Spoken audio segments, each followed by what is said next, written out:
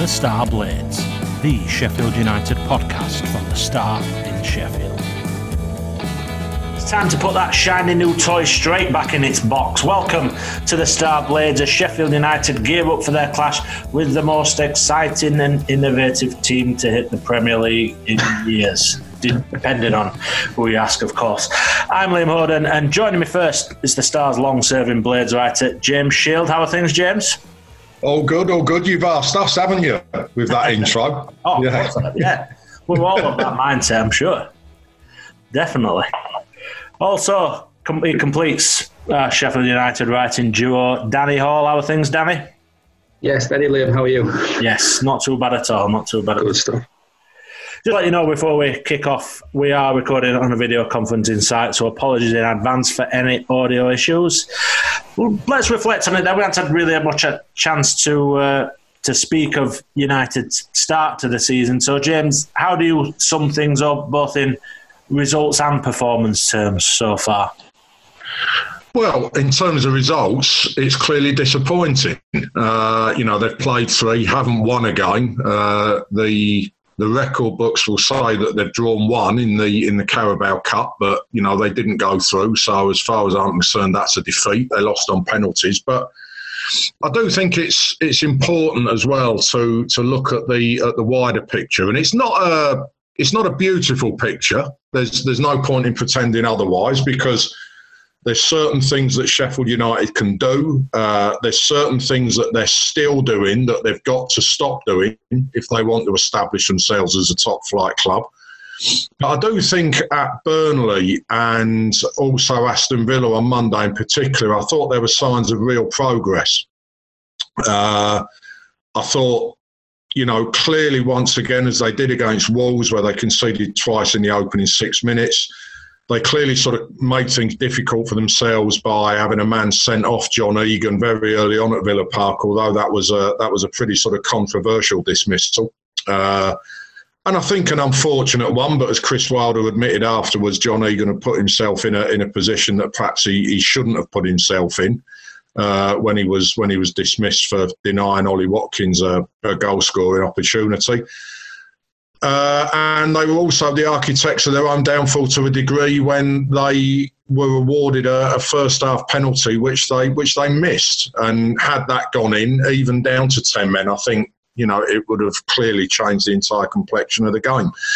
But I thought there were things coming away from those last two matches in particular that Chris Wilder and his team can take heart from. I thought, firstly, at Burnley, it was the sight of so many new players coming into what is a pretty difficult sort of system to master. Max Lowe, Jayden Bogle in particular, I thought did really, really well. Ethan Ampadu was also really solid, and Oliver Burke was solid at Turf Moor as well. I thought then Oliver was really the player who really kicked on at Aston Villa. I thought he had a really good game. You can see that he brings something different to that attack. It's a lovely combination of pace and power, and I thought you could see that he looked a much more confident figure in that system than he has done, in recent years. So I think that bodes well for the future. And I thought the other good thing as well is that Ben Osborne, once again, is continuing his really good form, and he's pushing John Fleck very, very hard. So, all things considered, I think they're moving in the right direction, but there does come a point when we don't want to talk about moving in the right direction. We want to talk about them collecting points, and that's obviously what they're going to have to do, or certainly be looking to do this weekend. Your thoughts, Danny, so far? Yeah, I'd agree with everything James said there. I think sometimes you do have to look at the bigger picture rather than just looking at the results. I mean, if you cared to venture on, these message boards and Facebook groups that we so know and love for Sheffield United, you'd think that the season's done and dusted, they've been relegated already. It's a long way to go before we even contemplate that. For me, it's a shame to see certain players have been kind of held up as the scapegoats, basically. Yeah. Lundstram was one of them after missing the penalty. As I wrote in the piece I wrote afterwards, the fact that he chased back in the 85th minute to throw himself in front of the Jack Grealish shot and prevent it being 2-0 kind of gets overlooked a little bit when people are talking about him not being committed. But, that's just football, isn't it? Going back to Wolves, first game of the season, as good a team as they are, and they are incredible, Wolves. United weren't carved open by them. I wouldn't have said, 2 goals came from, a defensive lapse where the man we just mentioned kind of lunges in and United are stretched at the back. And then the second one, Jack O'Connell pushes Emmett Stevens off balance and it's a free header. So, you can, as much as Chris won't want, goals to be down to his own players' mistakes, I think you can kind of, that you can cut those out. Like you said, if Jack Grealish cuts in on his right foot and smashes one in the top corner, you go, fair enough. But, when you're gifting goals, which is essentially what United have done so far, then, you give yourself a mountain to climb. Again, as Jim said there, the Burnley game made 10 changes, I think it was. We've seen that done in the past in cup games. And the performance has been unbelievably disjointed. Some of the players, you think, they've obviously never played together before from how they performed in cup games. But on whatever day it was, the Burnley game, I'm losing track of days completely. You didn't see that, did you? The new lads slotted in perfectly. Lads who have not played too much football in pre-season looked decent. And then Villa, again, if that penalty goes in, it's a completely different story with how well United have been defending apart from those two corners. They threw themselves in the way of everything on at Villa Park, and you'd have backed them to do that, especially if they had something to hold on to. But as Chris said in midweek, you can't give free headers away at set pieces. That's basic football, isn't it? My Sunday league team would be disappointed if a lad has a free header on a Sunday morning in the park. So at Premier League level, you can't do that. But you'll know that. They'll know that, and you'll back yourselves all week to working on that, and hopefully put it right this weekend against, like you said, one of the most. The new shiny toy in the box, as you so eloquently put it. Yeah, we'll talk about them in a little while. I think the overriding feeling from Monday evening were that had that game been between two sides with 11 men, Sheffield United certainly wouldn't have lost. I think Villa weren't particularly great, but United battled, and I think that's been a one positive to take as well from even the game with Wolves as well. How much they've not rolled over. You can say that this jump to suggest that United are going to struggle this season based on a few games. I think it's a massive leap when you consider how United have refused to roll over in these matches, and they have fought, which you'd fully expect from a Chris Wilder side, but it's not. You can't always take it for granted that it's going to cut. But they've worked, they've battled, and they've kept themselves in these games, even though they've had mountain to climb in both of them, and you can't take that for granted, really, and dismiss it. So, a decent amount of positives. Obviously, so much of the other night rested on that sending off decision. I mean, we could fall into the trap on every episode of this talking about VAR, given how much it's affected United since the return to the Premier League, but. One of the frustrating things for me about the whole VAR thing is how much stuff's poured over, and if you watch something slowed down and you watch it time and over and over again, you see where the infringement comes, even if it's barely an infringement. And I think that was the thing with that. Ultimately, you're not going to get away with it, and particularly the day after it happened to Chelsea as well. Obviously, that one was much more clear cut. One with Christensen getting sent off, but it's hard with VAR, and in terms of that, you've got, if you put your hands on somebody, you are in massive danger of getting yourself in trouble. And I think as well. I mean, I totally agree with all of that. And I mean, listen, I've gone on enough VAR inspired rants on these podcasts, so I absolutely promise you 100% I'm not going to go on another long one again. But you're right. I mean, I think the big frustration for me is, well, there's a couple actually. One is that we're still not quite sure how this system is being sort of employed and utilised. And by that, I mean in terms of the referee going to the video monitor, which we were told they were supposed to do. That didn't always happen at Villa Park on Monday night. So, there's a confusion there. We've introduced a system that nobody seems to quite yet know how to use. I don't think it should be that difficult, but this goes back to the issue of all you're doing is just adding another layer of complexity to a decision-making process that, is made by humans. So, you're never going to get that, consistency that people are looking for. I think the other thing as well, though, that I will say is, and you're spot on, Liam, when you say about if you put your hands on somebody in this day and age, you are in trouble.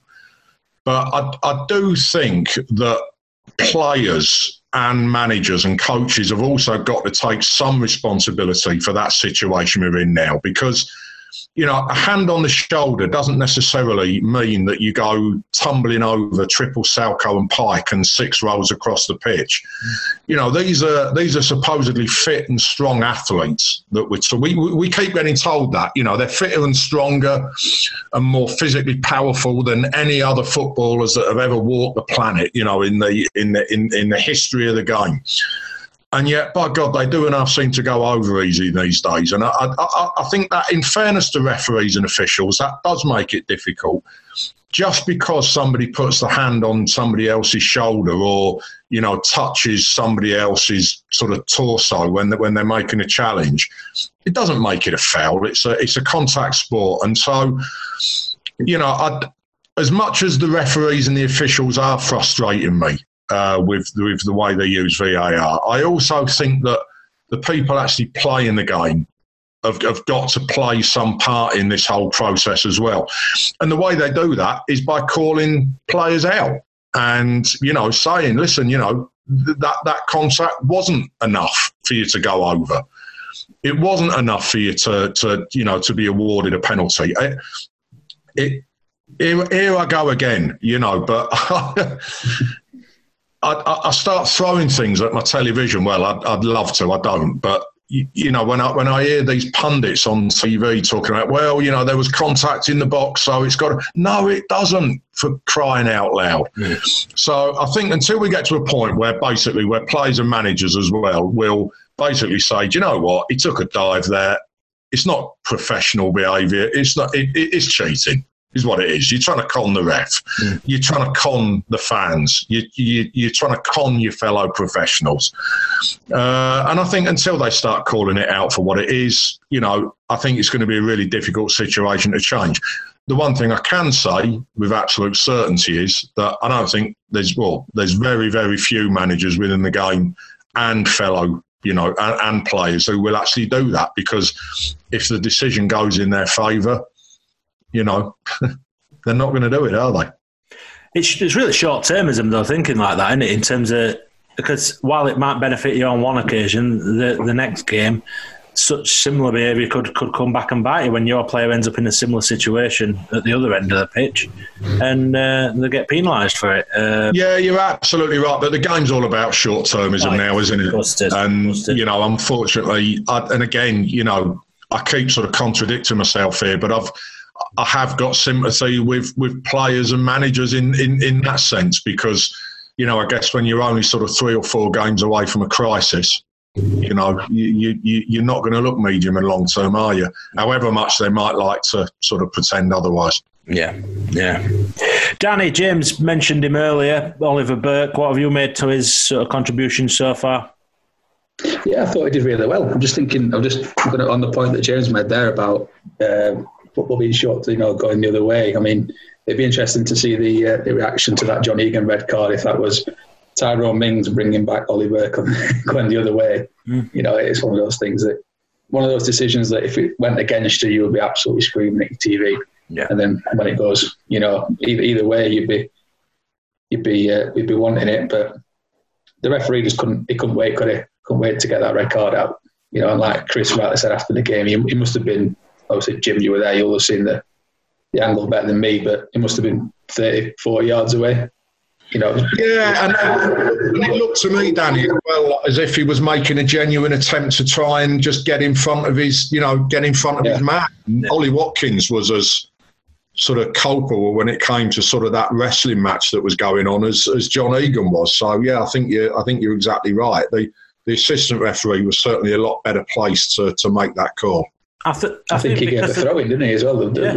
Sorry, not the linesman. Sorry, the assistant referee, as we supposed to call them now, didn't even flag for the foul, did it? And he must have been 5-10 yards away at most. So it's a strange one. But back to your question, Liam. Sorry, on a tangent there. But Ollie Burke, I was really impressed by his speed in the build up to Chris Basham winning the penalty. Chris Basham, not winning the penalty, being fouled for the penalty. That would be counter-attack. To make that lung busting run that must have been, 3/4 length of the pitch, but also then once he got there to kind of have the awareness and the cuteness to kind of pick that clever little kind of reverse ball pass to pick Basham out. It was great. It was a great player that really deserved the goal. But yeah, so far it was a signing that I remember trolling through tweets when he signed, and the West Brom fans' kind of reaction to him was absolutely frightening. And kind of thinking, but then from what I've seen so far, and by all accounts, it's been brilliant in and around the place so far. And yeah, there's been promising signs in the two games as well. So it just gives United something a little bit different, doesn't it? That they don't have that searing pace. I think we've seen that. We saw that probably more at Villa Park in terms of that run. It just gives defenders something else to think about, doesn't it? I don't think any defender in the world likes, facing quick players, no matter how good you are. It just gives you a little bit something else to think about. So, yeah, thumbs up from me so far. I think when you've got that ability to play a pass like the one that he did as well, it gives defenders an awful lot to think about. That were an incredible ball through. In terms of James, somebody potentially joining Oliver Burke up top in terms of new incomings, where are we at in terms of United's pursuit of another striker, and probably Ryan Brewster in particular? Yeah, well, they're still talking, and that is the situation as it stands. And I think what that does is, scrolling all the way back to the beginning of this conversation when we were talking about the bigger picture, I think that goes to show where Sheffield United are, because there is clearly an opportunity to buy Ryan Brewster on a permanent, albeit Liverpool will want a buyback clause in that. But the very fact that they're still talking, suggests that the figures involved are difficult for United to meet. Otherwise, the deal would have been done by now, because as far as I'm aware, the player's interested in the move. I think there's certain people at Liverpool that are interested in seeing him come to Bramall Lane. But Liverpool obviously have a valuation of what the player is worth. And I think, it's almost an important sort of sobering moment, really, because it goes to show in terms of their financial clout, which again has taken a hit because of, the COVID-19 pandemic, but where Sheffield United are on that sort of financial pyramid, as it were, within the Premier League. They're a club that, by their own standards, has spent, but has got nowhere near the amount of money to spend that other clubs in the division have got.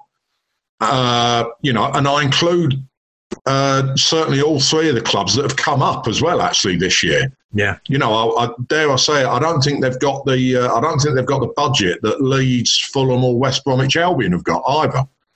So for me, it goes to show, A, how well they did last year, but B, I think it also goes to underline the importance of, although it would be lovely to build on that 9th place finish, I do think, and again, this isn't a dig, it's not a criticism, it's just an observation.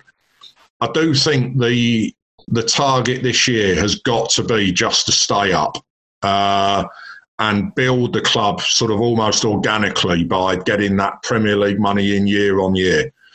And, one of the ways that they will stay up, it's something they've got to do, is score more goals. And I certainly think Ryan Brewster's capable of doing that. The interesting thing for me as well is that when you look at the qualities that Ryan's got, Danny and yourself were talking about Oliver Burke earlier, where I think this will be such a good signing if Sheffield United can get it across the line, is that he brings, again, a different set of qualities, a different skill set to that attack. And without having a proven Premier League goal scorer in their squad, which they can't afford, let's not pretend they can, because they can't. It's not just transfer fees we're talking about here. People forget about the wages part, and that's obviously the most important bit in terms of these deals. So they can't bring a proven Premier League striker in. So what they've got to do is they've got to develop players, and I think they've got to almost, bring in different players for different games. That's the way that they've got to go about it. So, fingers crossed that they can get this deal across the line. It's certainly a player that Chris Wilder wants. As I say, as far as I'm told, it's a player who is interested and quite keen on making the move to Bramall Lane. So, there's not too long to go now of the transfer window. So hopefully that deal can get done. And hopefully it gets done way before deadline day as well, because for all of the good things that I think Sheffield United have done, and for all of the conversations we've had about the importance of looking at the bigger picture and let's not get carried away about 3 games. The one thing they don't want to do is end up playing catch up after 5 or 6 either, because then it does become a really long season. So hopefully, Ryan Brewster is a player that they can get across the line. I think it would be a good fit, not only for the player but also for the club. They've been having a look at other options as well, just in case. Yeah, quite clearly. We've spoken about one following Balogun at Arsenal. I think that would be a bigger gamble in the sense that the kid's not played any senior football. He's clearly got qualities, but I think these are 2 young players that they're looking at here. And there's going to be a great deal of responsibility and expectation placed upon their shoulders as well. So although these are 2 young players we're talking about here, let's just say it is Ryan Brewster, he's going to have very broad shoulders as well. So I think the fact that he's played senior football, and done very well at Swansea on loan last season, clearly impressed Jurgen Klopp in pre-season. I think that's a box ticked as far as he's concerned. Yeah, because whoever comes in, it'll be a huge ask, won't it, for whoever comes in. If you say Ryan or the lad from Arsenal, James did a great job of pronouncing that. I won't even attempt. Go and lead the line in the Premier League for Sheffield United. And score us 10, 15 goals and keep us up. It's a big ask, isn't it? But these players are not just picked out of a hat, are they? They've been forensically scoured. Chris is not one to really panic, is he, towards the end of a window and just start signing players that he knows nothing about. So they must have something about them. The lad from the Croatian lad from Mallorca we were talking about yesterday, he's a slightly different end of the scale. I think he was 29, but he's obviously got a pedigree as well. And these lads are not just picked out of, plucked out of the air when we need a striker. Let's just go and grab someone that we know nothing about. So whoever comes in, they'll have the pedigree. But like I say, it's also a lot of pressure on the young shoulders, isn't it, as well, to hit the ground running and really justify whatever fee, because we're talking decent money, aren't we? Whoever they sign, go and justify the fee and keep us up. And it's unfair on whoever comes in a sense, because the way that the deal is going to be portrayed is that this is the player who's come in to almost sort of save Sheffield United's season, as it were, because clearly they're a team that doesn't score a great deal of goals. They didn't score many last season, and they've not scored a league goal this season. Now, realistically, that's not going to be how it is. It's going to be a striker coming in to add to the skill sets of the attack that's already there. But life isn't fair, is it? And that is the way that it's going to be painted by people in the media. And it's also, before people start sort of moaning on about blooming journalists again and look what they're doing, listen, it's going to be the way it's perceived as well by supporters out there as well. Yeah. You know, that this is the guy who's come in to, you know, they're the icing on the cake. So, you know, yeah, for me, they've all clearly got qualities. They're all clearly accomplished players. For me, this one is going to be all about the mindset, how psychologically strong they are. Yeah. We'll move on and look ahead to what's to come this weekend, Danny, and we've touched upon Leeds briefly, but what do you make to this as a test for United this weekend? I don't think it's quite in the category of must-win game. To me, as I've discussed it with a few friends, I think it's more must-not-lose, just in terms of looking at the games that are coming up. You know, the next 6-7 games. You know, take even newly promoted Fulham is not the easiest to have so early in the season. You know, when they're fresh in the division, but then after that, you're talking about Liverpool, Man City, Chelsea, Arsenal. You know, you could easily see United coming out of that 4-game run. You know, if they come out of that with no points, no one would be surprised, would they? You know, that's by no means my prediction.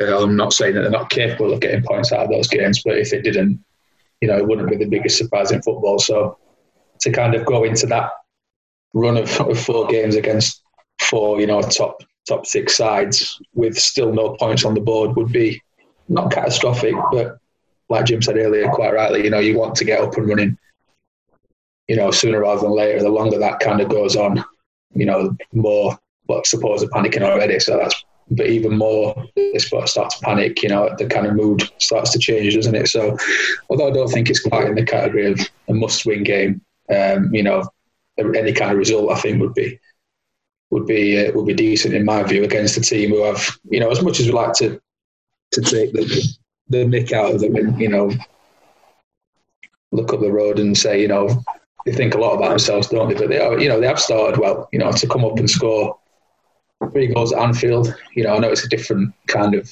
Anfield with no fans and everything, but, you know, they're still the Premier League champions they were playing.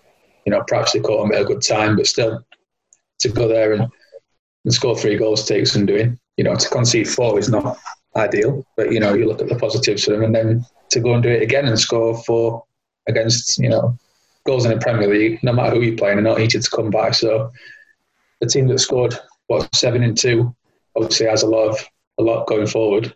But, you know, there is also that defensive vulnerability as well that United will fancy themselves to exploit. So yeah, I think it'll be a decent game, and any kind of result for United I think would be good just to get them up and running really, and kind of calm a few nerves around the place. Puts that spotlight on the forward ranks a little bit, James, this game, expecting that Leeds are a little bit leaky and hopefully United can kind of get off the mark in terms of the goal scoring this season. Yeah, I mean, listen, you know how Leeds are going to play. I will just say, I think it's, once again, it's a crying shame that there's not going to be any fans inside the ground because, you know, listen, the occasion is going to be very different, isn't it? There's no doubt about that. This would have been a wonderful occasion in terms of atmosphere, you know, and sort of just everything that goes around, you know, a Premier League game. And it's not going to be like that. It's a derby in a sense in name only, if you get my drift. But yeah, I mean, I think it's interesting, you know, I go back to what I said earlier. As much as you can talk about positives, you know, ultimately it's got to be about points. And it was interesting to hear a lot of the commentary and a lot of sort of the narrative around that Leeds game at Anfield on the opening day. Yes, they did play really well. Yes, they did score 3 goals against the reigning Premier League champions, which a lot of other clubs have struggled to do. But you know what? Ultimately, they lost the game. And that's what it's about. I think Chris Wilder and his players will be very disappointed if they don't come away from this game with something. And do you know what as well, even if it was a 0-0 draw, I think they'd be disappointed too as well, in the sense that Leeds are going to be a threat going forward.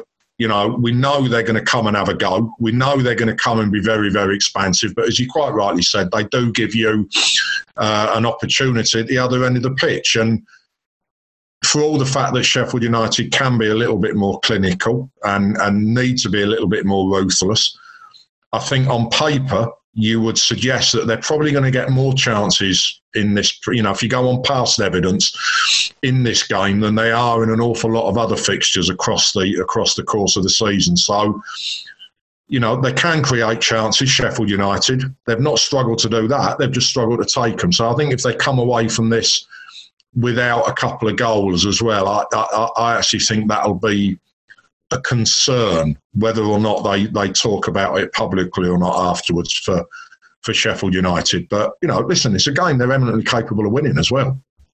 Yeah, as I said, they've not been a million miles off in the two games that have. It's small details, Liam. Yeah. You're absolutely right. I don't think there's anything systemically wrong there. No.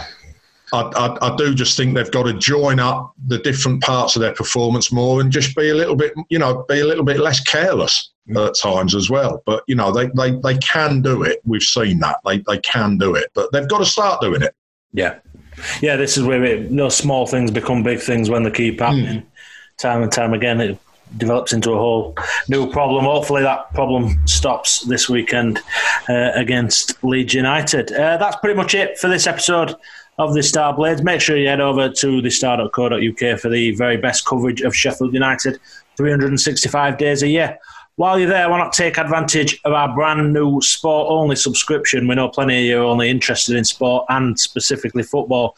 So we've got a deal just for you, $39.95 for a full year of unlimited access to the superb work that both Danny and James produce day in, day out. And if you're so inclined, you could cast an eye over what's been written about the team from the other side of the city, but that's entirely up to you. It works out at 77 pence a week, which is actually cheaper than what it is to buy a paper each day. So 11 pence a day to read the very best coverage of Sheffield United that is out there, and also help us to continue to deliver it as well. There's a link to the subscription page in the description of this podcast. While we're talking subscriptions, subscribe to this podcast on Apple Podcasts or wherever you get your podcast from. Make sure you don't miss an episode. Leave us a review while you're over there as well. And you can follow us on Twitter at The Star Blades and find our dedicated United page on Facebook. For now, that's it. We'll be back early next week to reflect on this big game this weekend in a little match review episode. But for now, thanks for joining us. Take care, and we will speak to you again very soon. Thanks very much. Thank you. Head over to thestar.co.uk for all the latest news, views and analysis of all things Sheffield United. Follow us on Twitter at The Star Blades or search for our dedicated United Facebook group. And remember that you can rate, review and subscribe to this podcast on Apple Podcasts or wherever you get your podcasts from.